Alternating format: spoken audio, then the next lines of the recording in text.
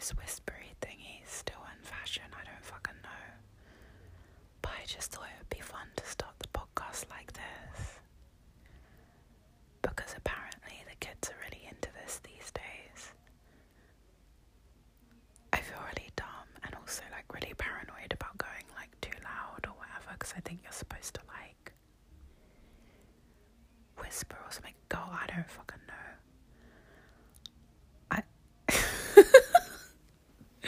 Oh, you've ruined it. Anyways, we're back for another episode. Hooray!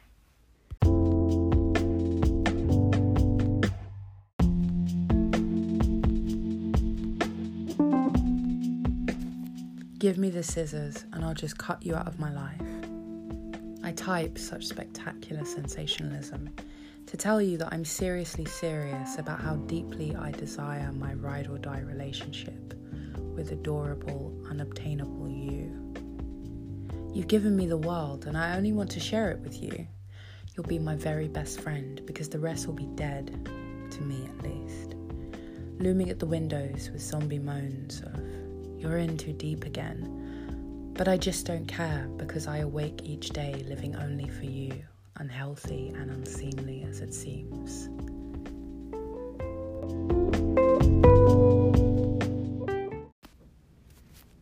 I feel like I've reached a point where I very much learned my lesson from jumping into things with far too much enthusiasm that some people frankly just do not deserve. And I am, like a proper grown-up who approaches things with responsibility and shit. And so I'm like, do I want to abandon my friends and who I am and everything that matters to me for this one person? No. Why? Because other people are not a certainty, right? I mean, I guess maybe my friends aren't either, or my identity as a person, but they're far more likely to be reliable, you know what I mean? I don't know, I just feel like maybe I trust them more, and I trust myself and who I am, and who I want to be, more than someone who's essentially a stranger, because, I don't know, I do. But I kind of wanted to write about the other side of that, when I didn't feel that urgency to hold on to what I already had because I wanted to have this other thing that I felt I needed to be complete. So now that I've kind of learned from that, it's easier to look back and say, okay, so you were being a bit of a crazy pants.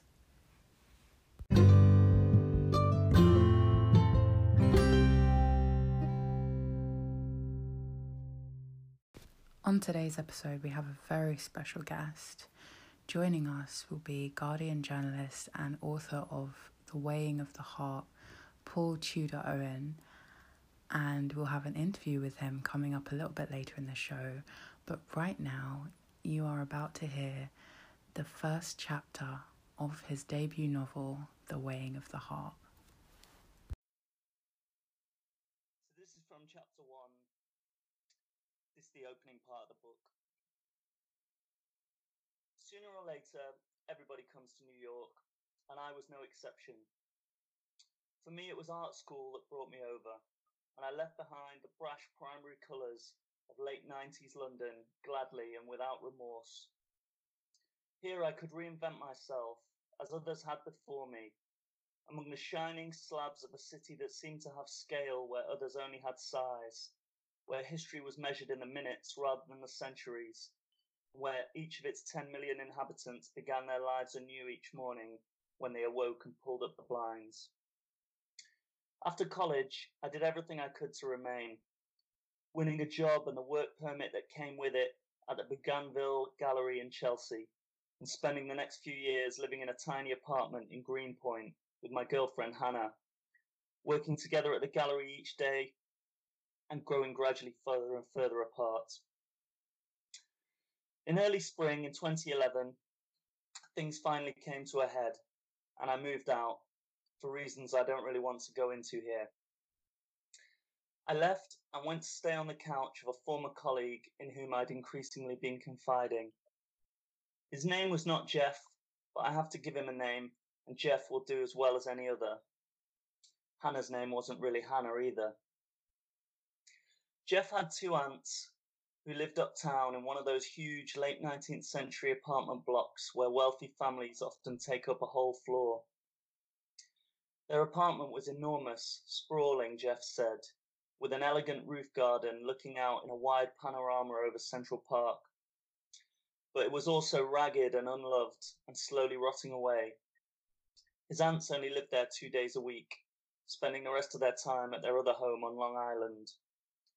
To make sure the place didn't collapse completely, they usually took in a lodger, and as luck would have it, Jeff told me, they needed one right now. Since I was desperate to find somewhere to live, he would take me round to meet them. We could see whether we hit it off. Far from being desperate to find somewhere to live, I was in fact quite enjoying my evenings in his apartment in Clinton Hill, watching reality TV with his witty and outspoken girlfriend Severin, whose parents had named her after the character in the Velvet Underground song Venus in Furs. But I'm a very suggestible person, and I must admit that as Jeff and I talked about it more, I found myself drifting off into an agreeable fantasy about life in that cavernous apartment a stone's throw from Central Park. The white whirl of the Guggenheim visible from the living room window, MoMA, the Met, and I began to feel really quite excited about the whole idea. For the 5 days each week when the Peacock sisters would be away, I would have the whole palatial penthouse to myself, and it was pleasant to feel, even in a vague and materialistic sense, that I'd be making some progress in my life after my breakup with Hannah, which I felt had set me back a step as the rest of my friends busied themselves, getting married, getting pregnant, getting comfortably settled in for the next stage of life. So I went up there with Jeff and Severin after work the next Wednesday, Severin boasting during the subway ride that the sisters viewed her as the daughter they never had, and they introduced me to Marie and Rose Peacock. We all had a glass of California Red, and Marie and Rose took me on a quick whirl around the apartment, including the small bedroom beside the roof garden that would be mine. Then it was time for the Peacocks to leave for the theatre, and we all took the lift down to the street. As Jeff flagged them down a cab, Marie Peacock asked me a few questions about my job, tugged thoughtfully at her coat cuffs, peered into my eyes, and abruptly proposed rent of $100 a week. A sum so minuscule for the Upper East Side, she might as well have made it one peppercorn. I couldn't shake her hand fast enough. We've been looking for a lodger for a while now, she told me as we sheltered from the spring breeze under the building's awning. A year or two off and on since the last one, put in Rose. We like to have someone we know, continued Marie. Someone we know, or a friend of a friend, said Rose. Or a friend of a nephew, said Marie, waving a gloved hand in Jeff's direction. So it often takes us a while to find the right person. The last young man painted the bedroom walls green, Rose recalled mournfully. I think we'll say no painting the walls this time, decided Marie. Is that all right, young man? Of course, I said. You can move in tomorrow if you like, added Rose, as Jeff held open the cab door. So I did.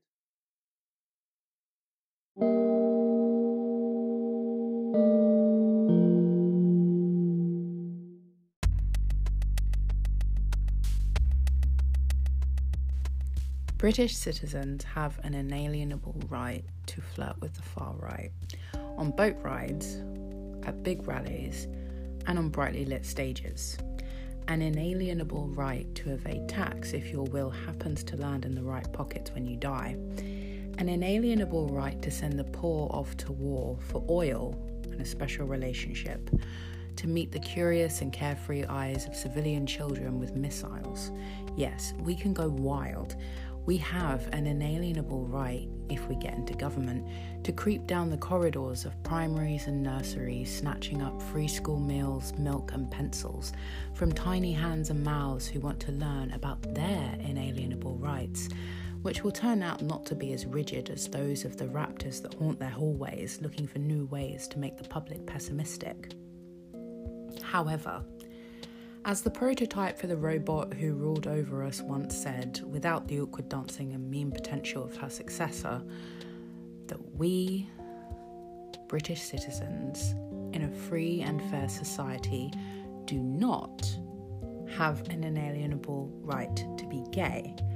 Murder, tax evasion, stealing milk from kids and making friends with paedophiles is fine though.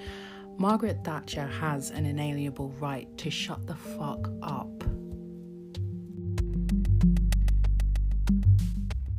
That's from a collection that I'm going to be releasing at the end of the month. I'm releasing it on the 28th of June to celebrate Pride Month and the 50th anniversary of Stonewall, because I wanted to write something about, you know, LGBT history and LGBT culture and kind of where we are now and where we were then, and, you know,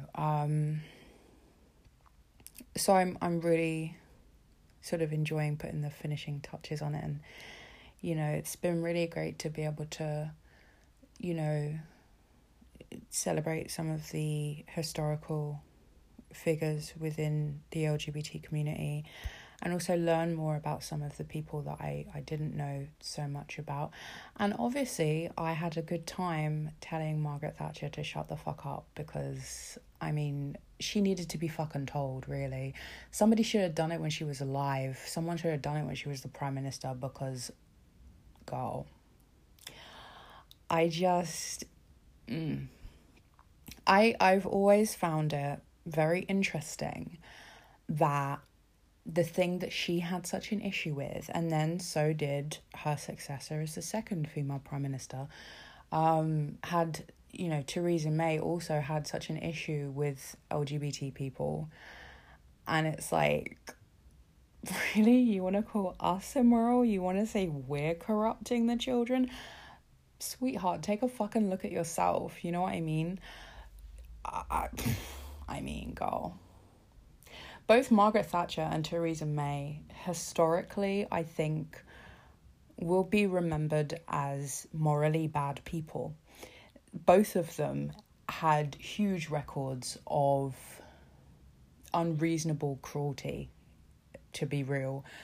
You know, Theresa May was, you know, deporting LGBT people to their deaths and, you know, sort of allowing people to be put through hell due to, you know, her welfare reforms that aren't really reforms. It's more just sort of stripping the welfare state until there's nothing left. You know, just there's so much to talk about with Theresa May, and I think I talked about some of it last week. And Margaret Thatcher is really just the same. You know, I find it hard to look at her and her record and say that she cared for the people that she was there to serve. And I find it hard to say that she was acting in the national interest. And Theresa May is very much the same. But then these are two people who firmly said that they thought LGBT people were immoral and that we were, you know, dangerous for young people to know about and shit like that. Theresa May later tried to walk it back and she was like, well, I've grown and I've changed and I voted to give you gay marriage. What more do you want? But I mean, the damage was done, sis. Like, nobody cares for your apology, which, you know, was probably just for PR purposes. Because, you know, we've reached a point where you've realised that, you know, the way you look at things is considered quite gross. And I wouldn't care for an apology from Margaret Thatcher either. Not that that's going to happen. But, you know, if she called me up tonight on the spirit board, I'd be like, I'm just going to let it go to answer phone. I don't give a fuck. Get out of my space, sis. I think when you are in such a huge position of responsibility and power, saying something that hateful is reckless as fuck. I don't think there's any excuse for it. And I think that, you know, I don't get, you know, considering that both of them don't really have a great record of morality themselves. And also, at the time, both of them were prime minister. And then at the time, like before that, before they were the leaders of the party, it's not like the Conservative Party was some haven of morality either. You know, if you look at the party's history, there is, you know, financial impropriety. There is, you know, cases of abuse and harassment and, you know, things like that. People in glass houses, you know, even if your glass house is very fancy because, you know, you got the money for that, sis, you probably still shouldn't be throwing stones because it's still a glass fucking house, you know what I mean? But I guess I had some thoughts and I had some feelings. So I guess I was thinking about it because with the whole leadership kerfuffle contest, that was the word I was trying to say. Basically the Tories are picking a new leader because they kicked Theresa May out and she's having a little moment, you know, tears on the dance floor or whatever. Frankly, most of the candidates are shit. I don't really want any of them to be my prime minister, frankly. I don't want any Tory to be my prime minister. I'd really just like them to fuck off to the opposition benches or to no benches. That'd be nice if they got literally 0 seats. But anyway, but Esther McVey is just, the absolute state of that woman. She basically, because there's been the whole protesting around LGBT inclusive education, and she was asked about it. I don't even...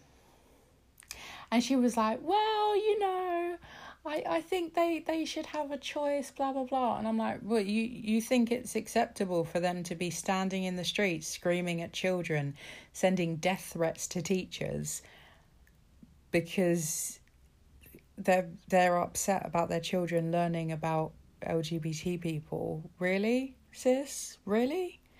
And I know that the same excuse is going to be, oh, but we're the party that gave you gay marriage. Don't be upset with us. And I'm like, God, I don't give a fuck. I don't. You know what I mean? Like, yes, thank you for taking, you know, several centuries to allow me to marry a woman if I want to. Thank you for giving me the same rights that straight people have after, you know, just so many people from our community had to ask over decades. Thank you for giving us that small little bit of human kindness that we should have always fucking had. Like, that's not an excuse. And I just... Anyway... The city of Liverpool really ought to sue Esther McVey because she makes them look bad. It's embarrassing. And then she was talking about some shit about, like, invisible borders to solve some issue with Brexit. And I was like, go. Like, really, sis? And obviously she's a member of parliament. She has access to way more information about this whole thing than we do, realistically speaking. And that's what she's coming out with? Like, Okay, sis. I'm embarrassed for you. All right, nice. Anyways, and then this other bitch, Dominic Raab, was like, oh, I believe in equality between the genders, but I'm not a feminist. And I'm like, that's what feminism is, you dumb fucking... Oh my God. It was like... It was an oxymoron from a moron. It was just, the whole thing is so fucking embarrassing. I'm like, we don't have fucking time for this. Just fucking pick whichever one of you is the least likely to rescind people's human rights and get it together, okay? And can the opposition get it together too, so that one of you can get into government and we can sort this shit out, please, for the love of fucking God. We don't have time for this. It's so embarrassing. And these are the grown-ups. We're paying these people thousands of pounds a year, right? And for what? They don't, oh, God, it's wild. I mean, not that I'm saying that because I've talked about this, I don't think I would be a good prime minister myself. But I don't feel that means I shouldn't be able to complain about the current one, or lack thereof. I don't think you need to be in a position to be a good prime minister to be able to look at what's currently happening and say this is a goddamn fucking hot mess. Because, it is. I think maybe that's the one thing that, people on the Leave side, people on the Remain side, and just people in between who don't really give a shit, I think that's something we can all agree on, is this is a fucking mess. These stupid babies.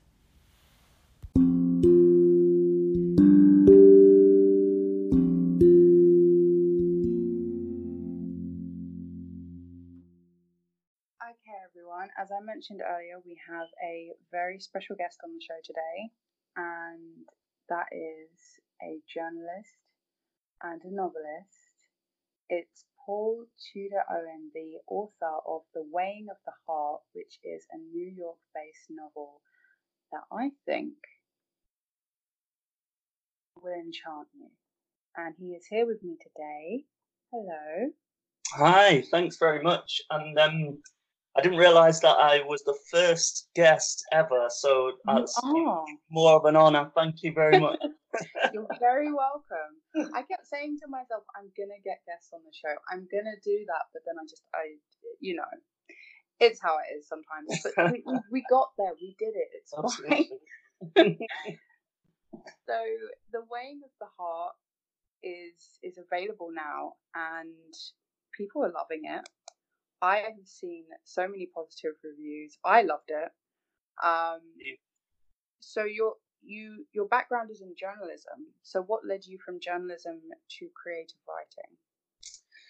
Well, it was almost the other way round in a way, because I think I've always wanted to be a novelist. So I've always wanted to write fiction, and I think from a young age I was always sort of messing around writing comics and stories, and I always wanted to do this. But I think when I was coming to the point of leaving university, I think I realized that it's very, very difficult to make a living as a writer. And so I sort of tried to think about something else that might give me some of the things that I got from writing, but I could actually earn a living. And that's how I first got into journalism.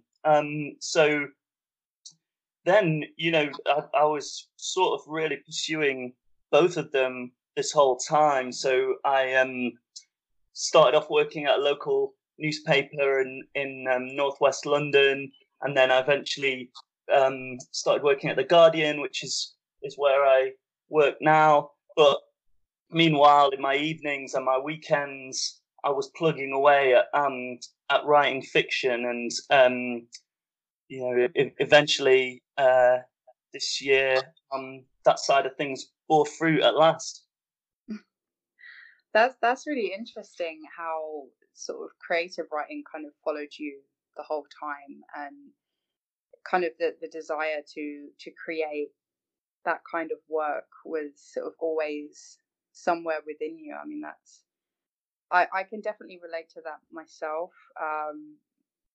Wanting to create things, and it's it's one of those things, it's sort of like being haunted by creativity. Yeah, definitely, and it's expressed itself in other ways too. Like I've been in a band before, and a really love music and love expressing myself through music too. But I think for me the difference. I know you do music and poetry as well, and I think for me the difference was I kind of thought that the music that I was making, the music that I was writing, was not really of professional standard, and I would never get to that standard myself. But with my writing, I felt that if I did keep working on this, I could get to that professional level. And it came to fruition for you, because here you are with a wildly successful debut novel. Which is, I think, kind of the dream of most people who write.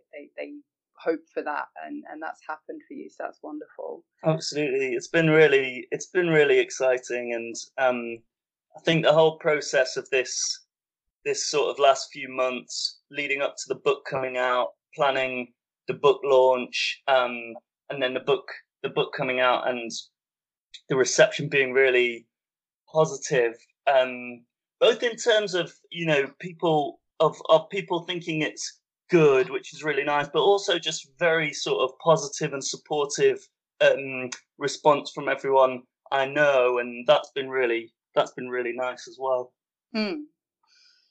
So your publisher mentioned actually that they closed their submission window early, in part because they believed when they had your novel that they had found the novel.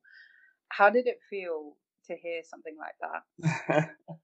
It felt great, you know. I think I felt like I've been trying to get to this point for so long, like both with this book and then sort of with previous books that I'd been working on that never got anywhere. But particularly with this one, I think I started writing it in about 2011, and I kind of immediately, when I'd got this setting, so it's about this young British guy living in New York who splits up with his girlfriend, and he moves in with a couple of rich older ladies on the Upper East Side in an opulent apartment, and they have all these priceless works of art on the walls, and he and the girl who lives next door, they steal one of these artworks, and the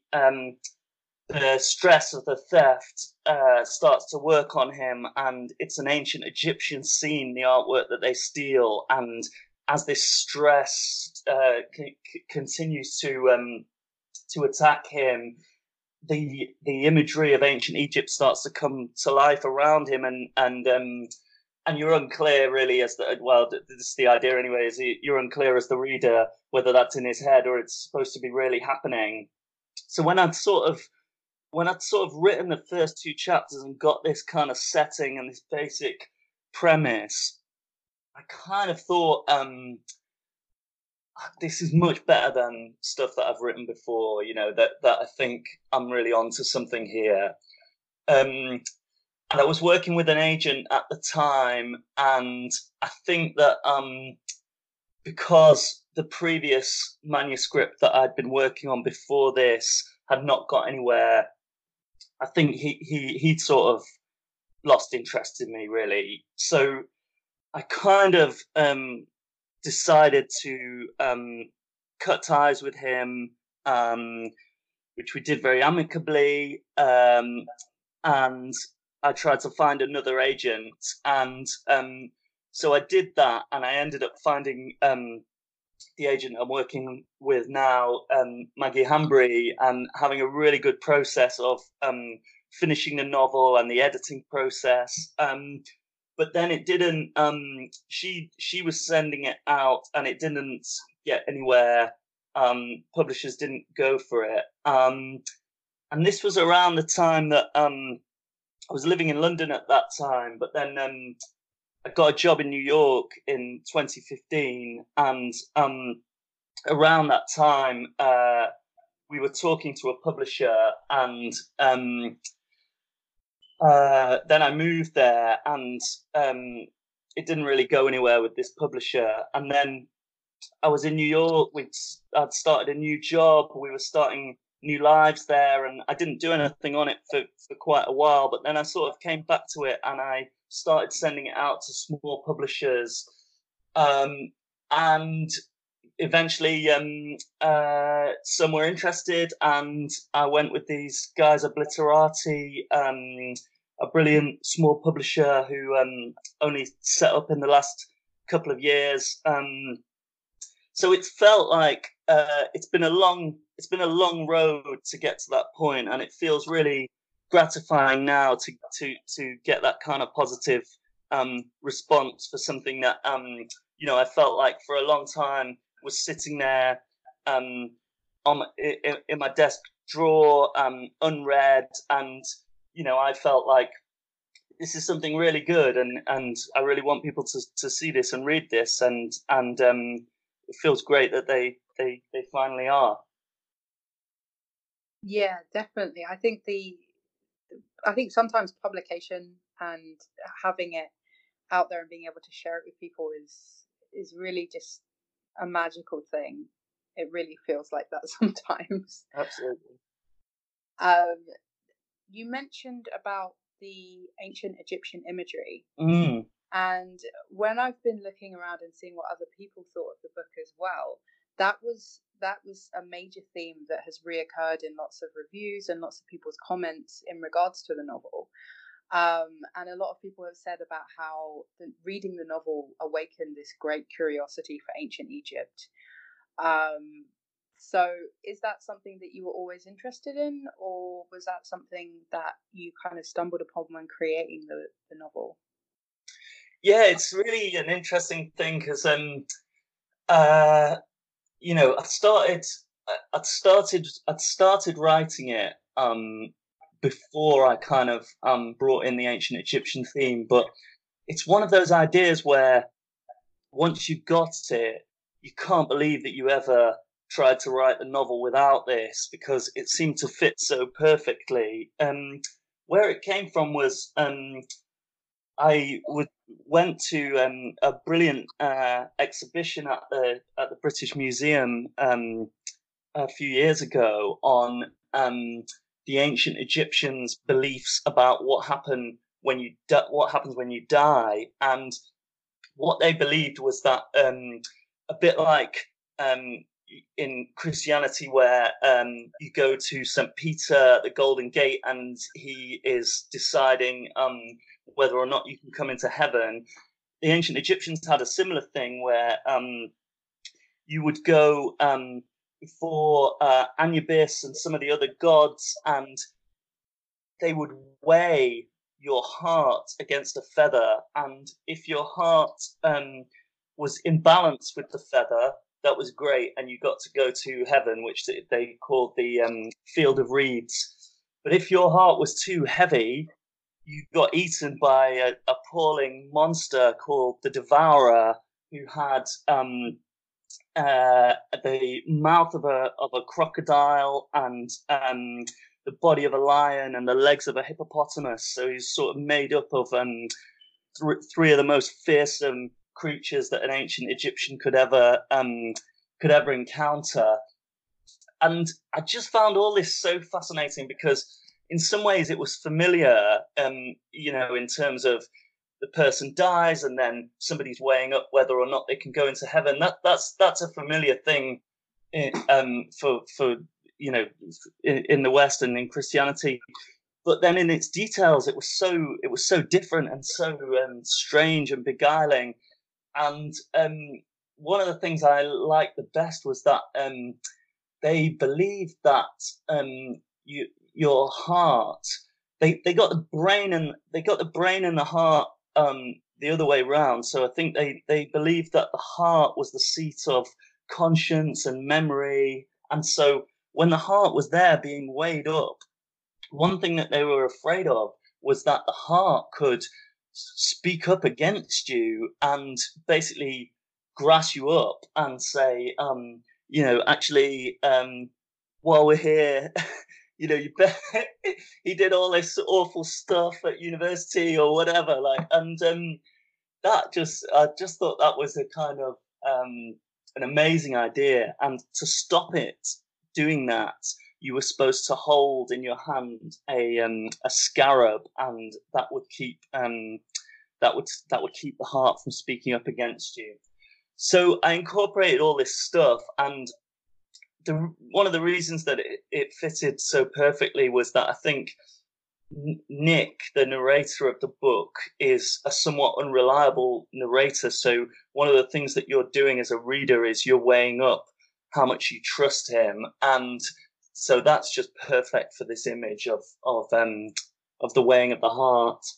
And it's true that I think that people have responded really well to that aspect, and I think it's partly because there are a lot of novels set in New York. It's a very familiar setting, and so I think what my book does that is maybe more unfamiliar is combine that with the ancient Egyptian theme.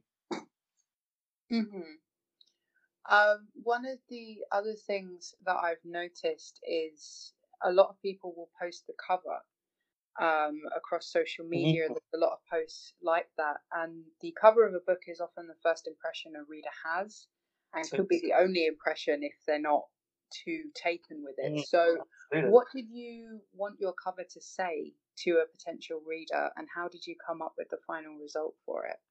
Yeah, I mean, I really agree with you about how important the cover can be, and I kind of thought about this a lot in the period when I'd signed with Obliterati, and then there was this kind of period where we were editing the book, and I was really thinking about this a lot because I think I really wanted it to stand out both in a bookshop, in a window, but also as a smaller image, to work online. And I think that is where many people are going to be seeing it nowadays. And I think that it has to do both. And I also I wanted it to look like the prevailing style of literary fiction. Like, I think before I'd sort of thought about this properly, if you'd have asked me what would the book have on the cover, I would have probably said, a great photo of New York, all the buildings, the fire escapes, the water towers, the skyscrapers. But actually, I went on a sort of mission to the Barnes and Noble in Union Square in New York, near where we were living at the time, and I went and looked at all the literary fiction books, and they didn't look like that at all. And what the prevailing style seems to be today is a kind of Saul Bass style, Hitchcock type use of illustration with blocky colours, and not photographs at all. Like, nobody, for literary fiction, no one would use a photo. So I took photos of all the ones I liked, and I noted down who all the designers were. And then I just contacted all the designers and just asked them all, would they be interested and how much would they charge? And the guy who did it, Jack Smythe, he was actually my first choice, and I'd seen on his website a cover that he'd done for a book by Nick Laird called Modern Gods, and I just thought it was brilliant and very much the kind of style that I wanted. And so I contacted him, I contacted others, and he came back quite quickly and said he was interested. And I just, snapped him up, really, because I think he's brilliant. And then the sort of editing, or I don't know if editing's the word, but the sort of process towards the final version of the cover was also really, really good. And, there were lots of people involved, me, my publishers, and then obviously Jack. But he sent us sort of 5 or 6 designs, and he'd done them all, quite radically different. One of them, for example, was based around the grid of streets in Manhattan. That was really great. But I think we were thinking then that a bit like what I was just saying, you know, that there are a lot of books set in New York. There's a lot of books that use the New York iconography. And the really unique thing that I had is this ancient Egypt idea. So we decided to use the ancient Egyptian imagery, and then quite quickly we settled on this basic design, and then we were trying to decide for a while which of these three ancient Egyptian images we would put on there. So in the end, we went for the feather. Obviously, as I was saying, they when you were weighing up the heart, it had to be in balance with the feather. Then the sun, which just seemed a very striking image, and somehow got across the heat or the geography of ancient Egypt. And then Anubis's face, which is instantly recognizable and very distinctive. But there were others that we tried, like we tried the scarab. I was quite keen for the scarab to be on there, but actually it was just too complex an image, and it didn't really work. But yeah, it's been great actually that people seem to really like the cover, and also whenever I don't know, whenever I show anybody the book, they're always very complimentary about the cover. So all credit to Jack. He did an amazing job. He's a brilliant guy. I think the cover, I think part of why it could be so popular is because it gives you a slight hint of what the book will contain, but not enough to spoil it. But it keeps you interested, and I think that really is sort of the markings of a good cover. That's really interesting. Yeah, that's great to hear, actually. One of the other things that I noticed that was quite striking was the opening line. Sooner or later, everybody comes to New York, and I was no exception. I think it really it gives you a great idea of what you can expect, but it also starts off the novel in a familiar way, so it sort of instantly bonds you to the character of Nick. So how did you come up with that line?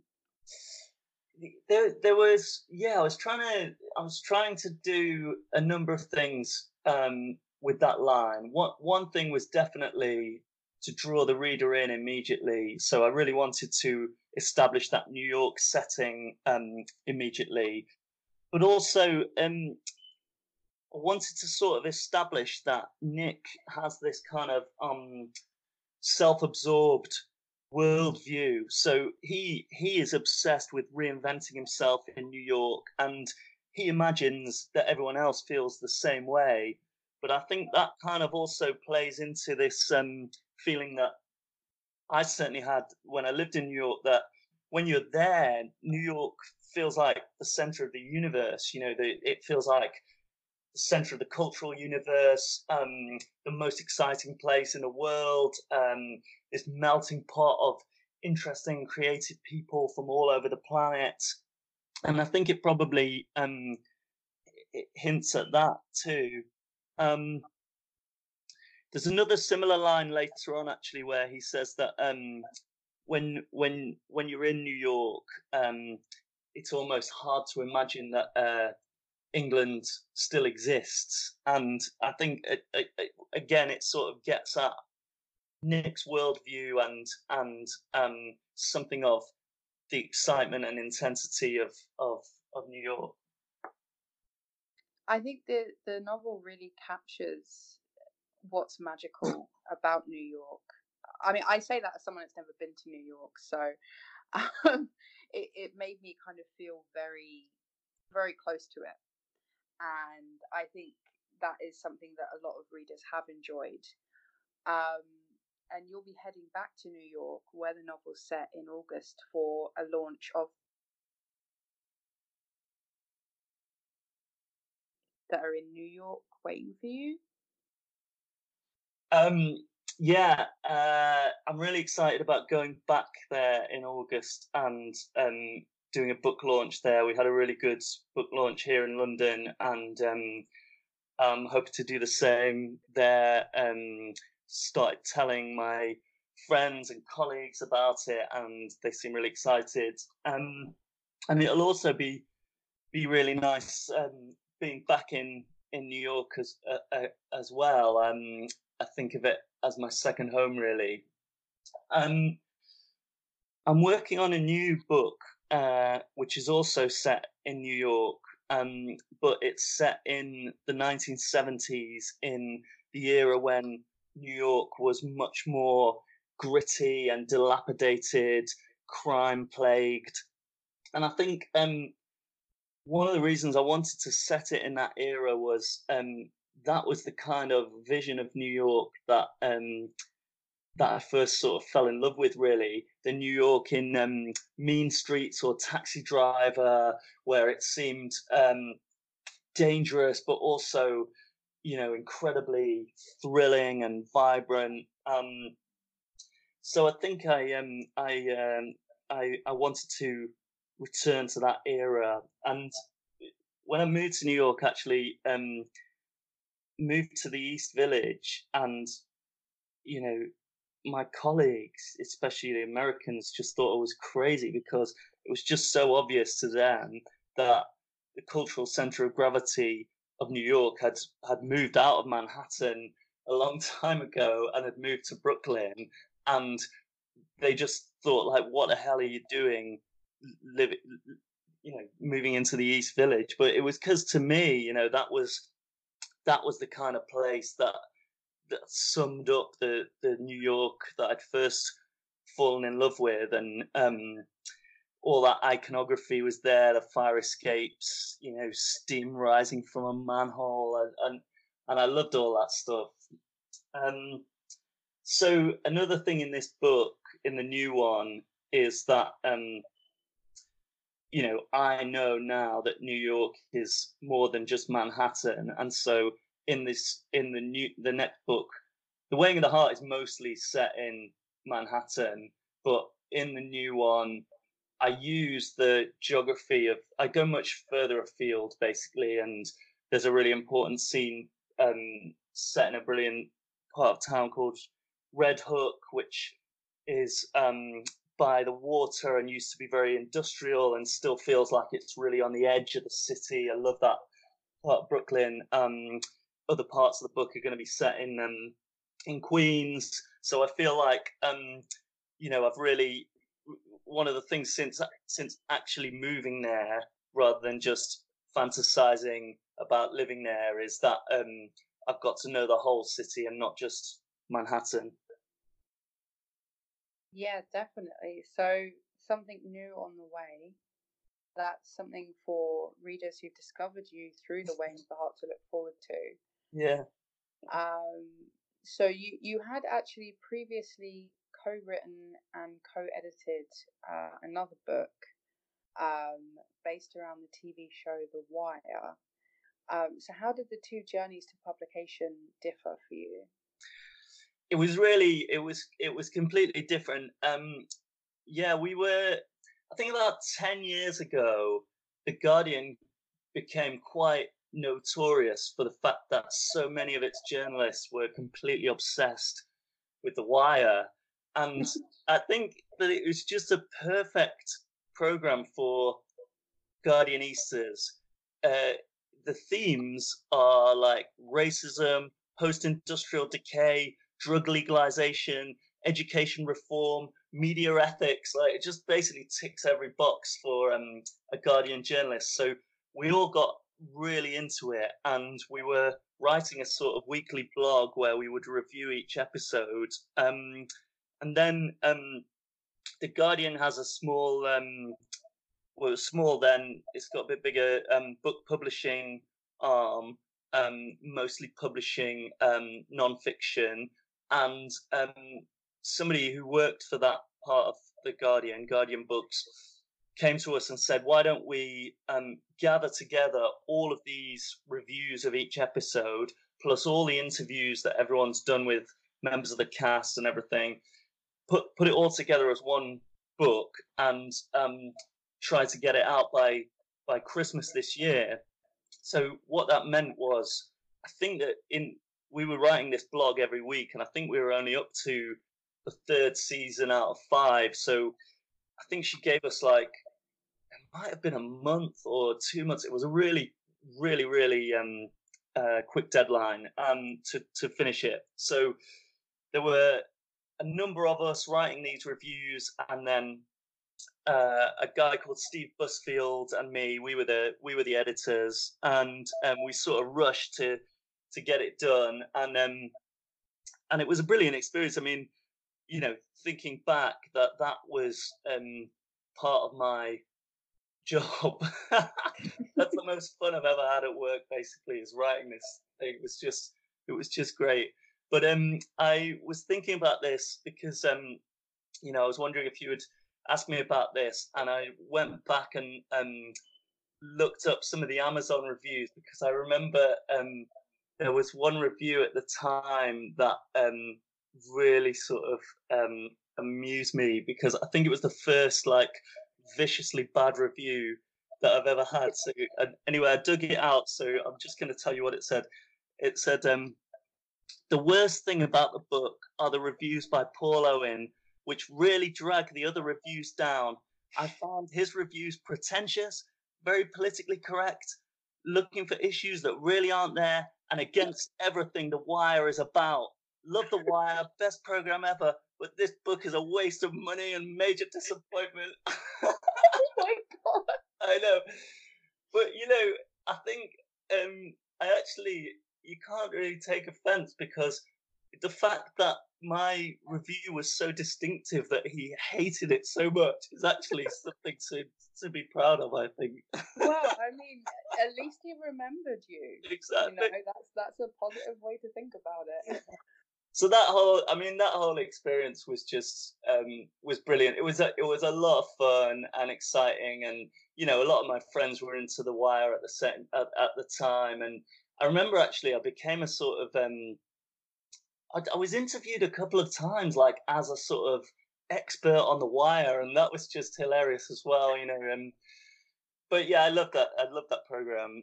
So that process was very different, because that, I guess, was led by the publisher saying, you know, this is a book that we as the publisher think would work. Can you put it together? And I think, you know, there is a lot of non-fiction is done in that way, I think. Whereas, you know, for fiction, you know, it's been much more like, this is my baby, this is my darling that I've been working on for so long, and then trying to get other people interested and trying to get publishers interested. So it's kind of was the opposite, really. I definitely relate to what you say about it being your baby. I completely hear that. Yeah. So as we've spoken about, the novel really kind of captures what a lot of people love about New York. It is, I think, one of those places that is just universally loved.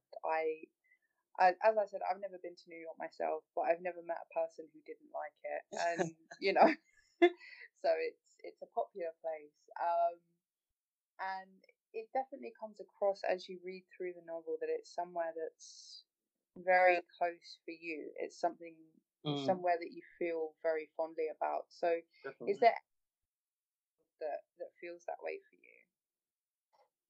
you? No, not really. It's always been the place I love the most. I think I sort of started off being interested in it probably when I was doing my A-levels, and we were reading books like The Great Gatsby and The Catcher in the Rye, and then I went on to university to do American history and American literature. So I had a year abroad in Pittsburgh, and that was when I first went to New York. One Christmas with a couple of my friends, we went overnight from Pittsburgh on the Greyhound bus, and I really remember one of my friends nudging me and waking me up as we drove it towards Manhattan. And you know, I opened my eyes and saw this amazing skyline there, dominated in those days by the Twin Towers. And that was a brilliant experience being there, and I really felt like a bit of what I was saying before about it feeling like the most exciting place on earth, the place where all of these people, these personalities, these creative ideas combine in one place. And it's kind of, visually, it's almost the way it looks is almost a metaphor for that as well. Like, it's all squashed in between the rivers, and then there's so little space that everybody's building up. So you see all these amazing skyscrapers, and it feels like all these lives are being lived on different levels throughout the city. And it's fantastic. So I really I love the place. Um, what I would say though is that I do love London too, and I would like to write about London. I think London is a fascinating city for lots of the same reasons. I think London is also a melting pot city. London is also a city where interesting and restless people come from all over the globe, and it's been my home for I think I moved here in 2001, and then moved to New York in 2015 and came back last year. And coming back, it very much feels like this is my home. So I think maybe after I've finished this next one that's going to be set in the 70s, I would like to set something in London after that. Do you have a sort of set writing ritual when you're creating stuff, or yeah, I mean, I think one of the things that I sort of recognized quite early when I was first starting to try to write in my early 20s was that you would just have to carve out time to do it. Like, you would have to knock things out of your schedule specifically to write. So in those days, I guess it was not going out so much in the week, not watching TV in the evening, and trying to use that time to write instead. And then sort of in the last few years, I think one thing that I've tried to do is I work shift work at work, so I am sometimes in very early, and then I finish sort of in the mid to late afternoon. And I've found that if I then go to a secluded part of the office and just start writing, then I'm still in a very productive mood from work, and I can often get 2 or 3 hours done then, and it might still only be 7 o'clock in the evening by that point, and you've got quite a lot done. But yeah, it's been I think you've just really got to force it, really got to take time. And it's been hard actually, because I'm trying to work on this new one, but since The Way of the Heart has come out, I'm promoting it, and that's also taking time. So I'm trying to rethink now, making time to do both, basically, to keep on writing a new one and keep promoting The Way of the Heart and putting it out there. It's just time, isn't it? Yeah. It's the curse of all writers. There's never enough hours in the day. Yeah. You talked a lot about your work as a journalist. Do you think that the skills and experiences that you've picked up in your career within journalism have been helpful to you when writing creatively? Yeah, in some ways, I think I've always been involved in news reporting, and now news editing, and with news, you're really just trying to get the information across to the reader in as clear and quick a fashion as you can, and so writing fiction is quite different, really, because you're trying to do several things simultaneously. You're trying to do things with structure, with character, with dialogue. You might well not want to get something across to the reader quickly and clearly. You might want to do the exact opposite. So there's quite, there are types of journalism where some of these concerns come into play, like I think magazine journalism and creative nonfiction. I think that in those types of journalism, you're doing some of these things, but it's not really been my experience with news journalism. But I do think that one of the things that's helped me a lot is that when I started off, particularly as a local newspaper reporter, I used to really love catching people's patterns of speech and idioms exactly. And I think that's sort of carried over into the way I write dialogue.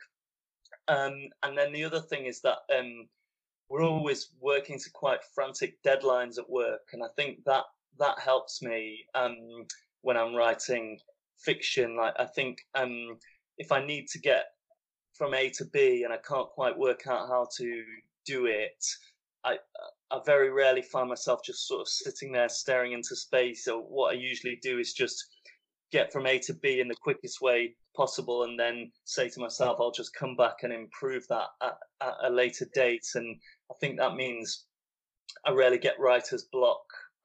So I think that's probably come from the way we work at the paper. You can buy The Weighing of the Heart on Amazon, Waterstones, Foyles, as well as other retailers, which you can find the details of in the description. It's been wonderful speaking to you, and I hope that you had a good time as the first guest on my podcast. Oh, thank you very much. It's been brilliant. Thanks very much for having me on. You're very welcome. And you can find lots more information about Paul and his work at his website, which is paul-tudor-owen.tumblr.com. And he's also on social media with the username Paul T. Owen on both Twitter and Instagram. And all those links will be in the description below, so you can check those out and find lots more about his awesome work.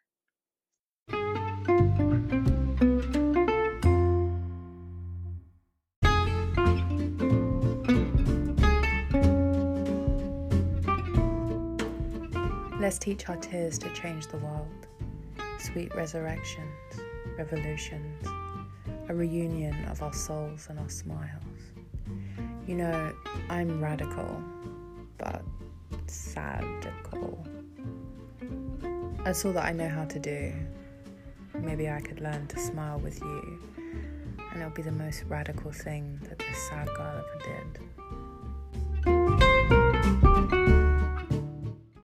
It's like a happier version of a poem I wrote like last year, Sad Girl's Love Song. It's weird saying last year because it kind of still feels like it wasn't last year, but like it was. Anyways, so I was kind of writing about how there are some people who kind of like people who are going through some shit, and you know, because I've been going through some shit since I was like literally born, it feels some days. So I do sometimes like draw that kind of, I don't know, like sadness hunter, I guess, to myself by accident. But I think I talked about this last week. I kind of, sometimes I seek that out in other people.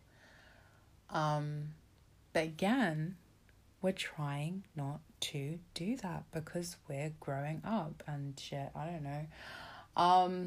Or as much as someone like me can.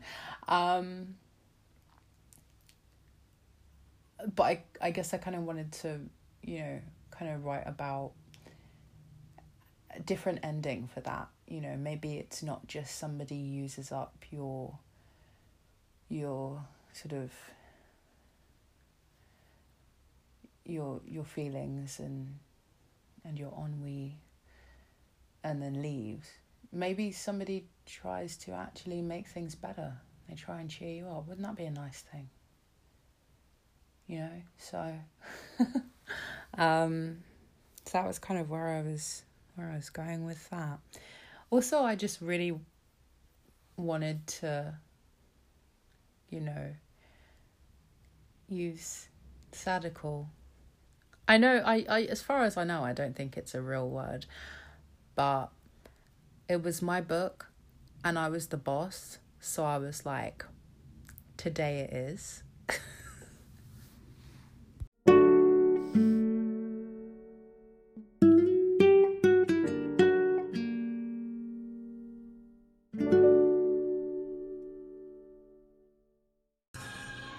Discover the new poetry collection, Old Brown Eyes is Back by Jennifer Wong. Available now at all major book retailers.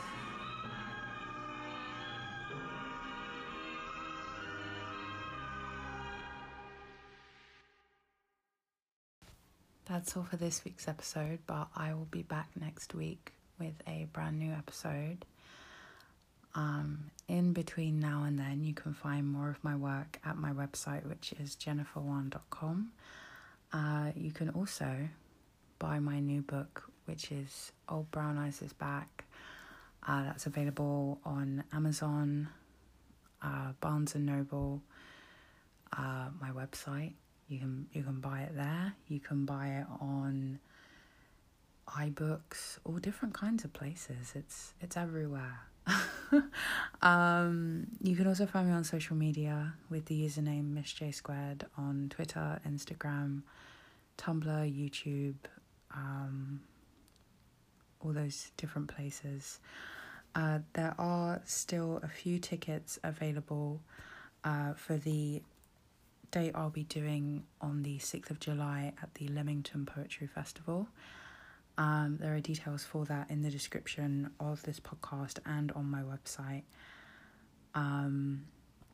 So if you did want to, you know, sort of experience this, but like in person, that is totally an option you have available to you. A special thanks to my friend Amanda from Patreon. I love you so much.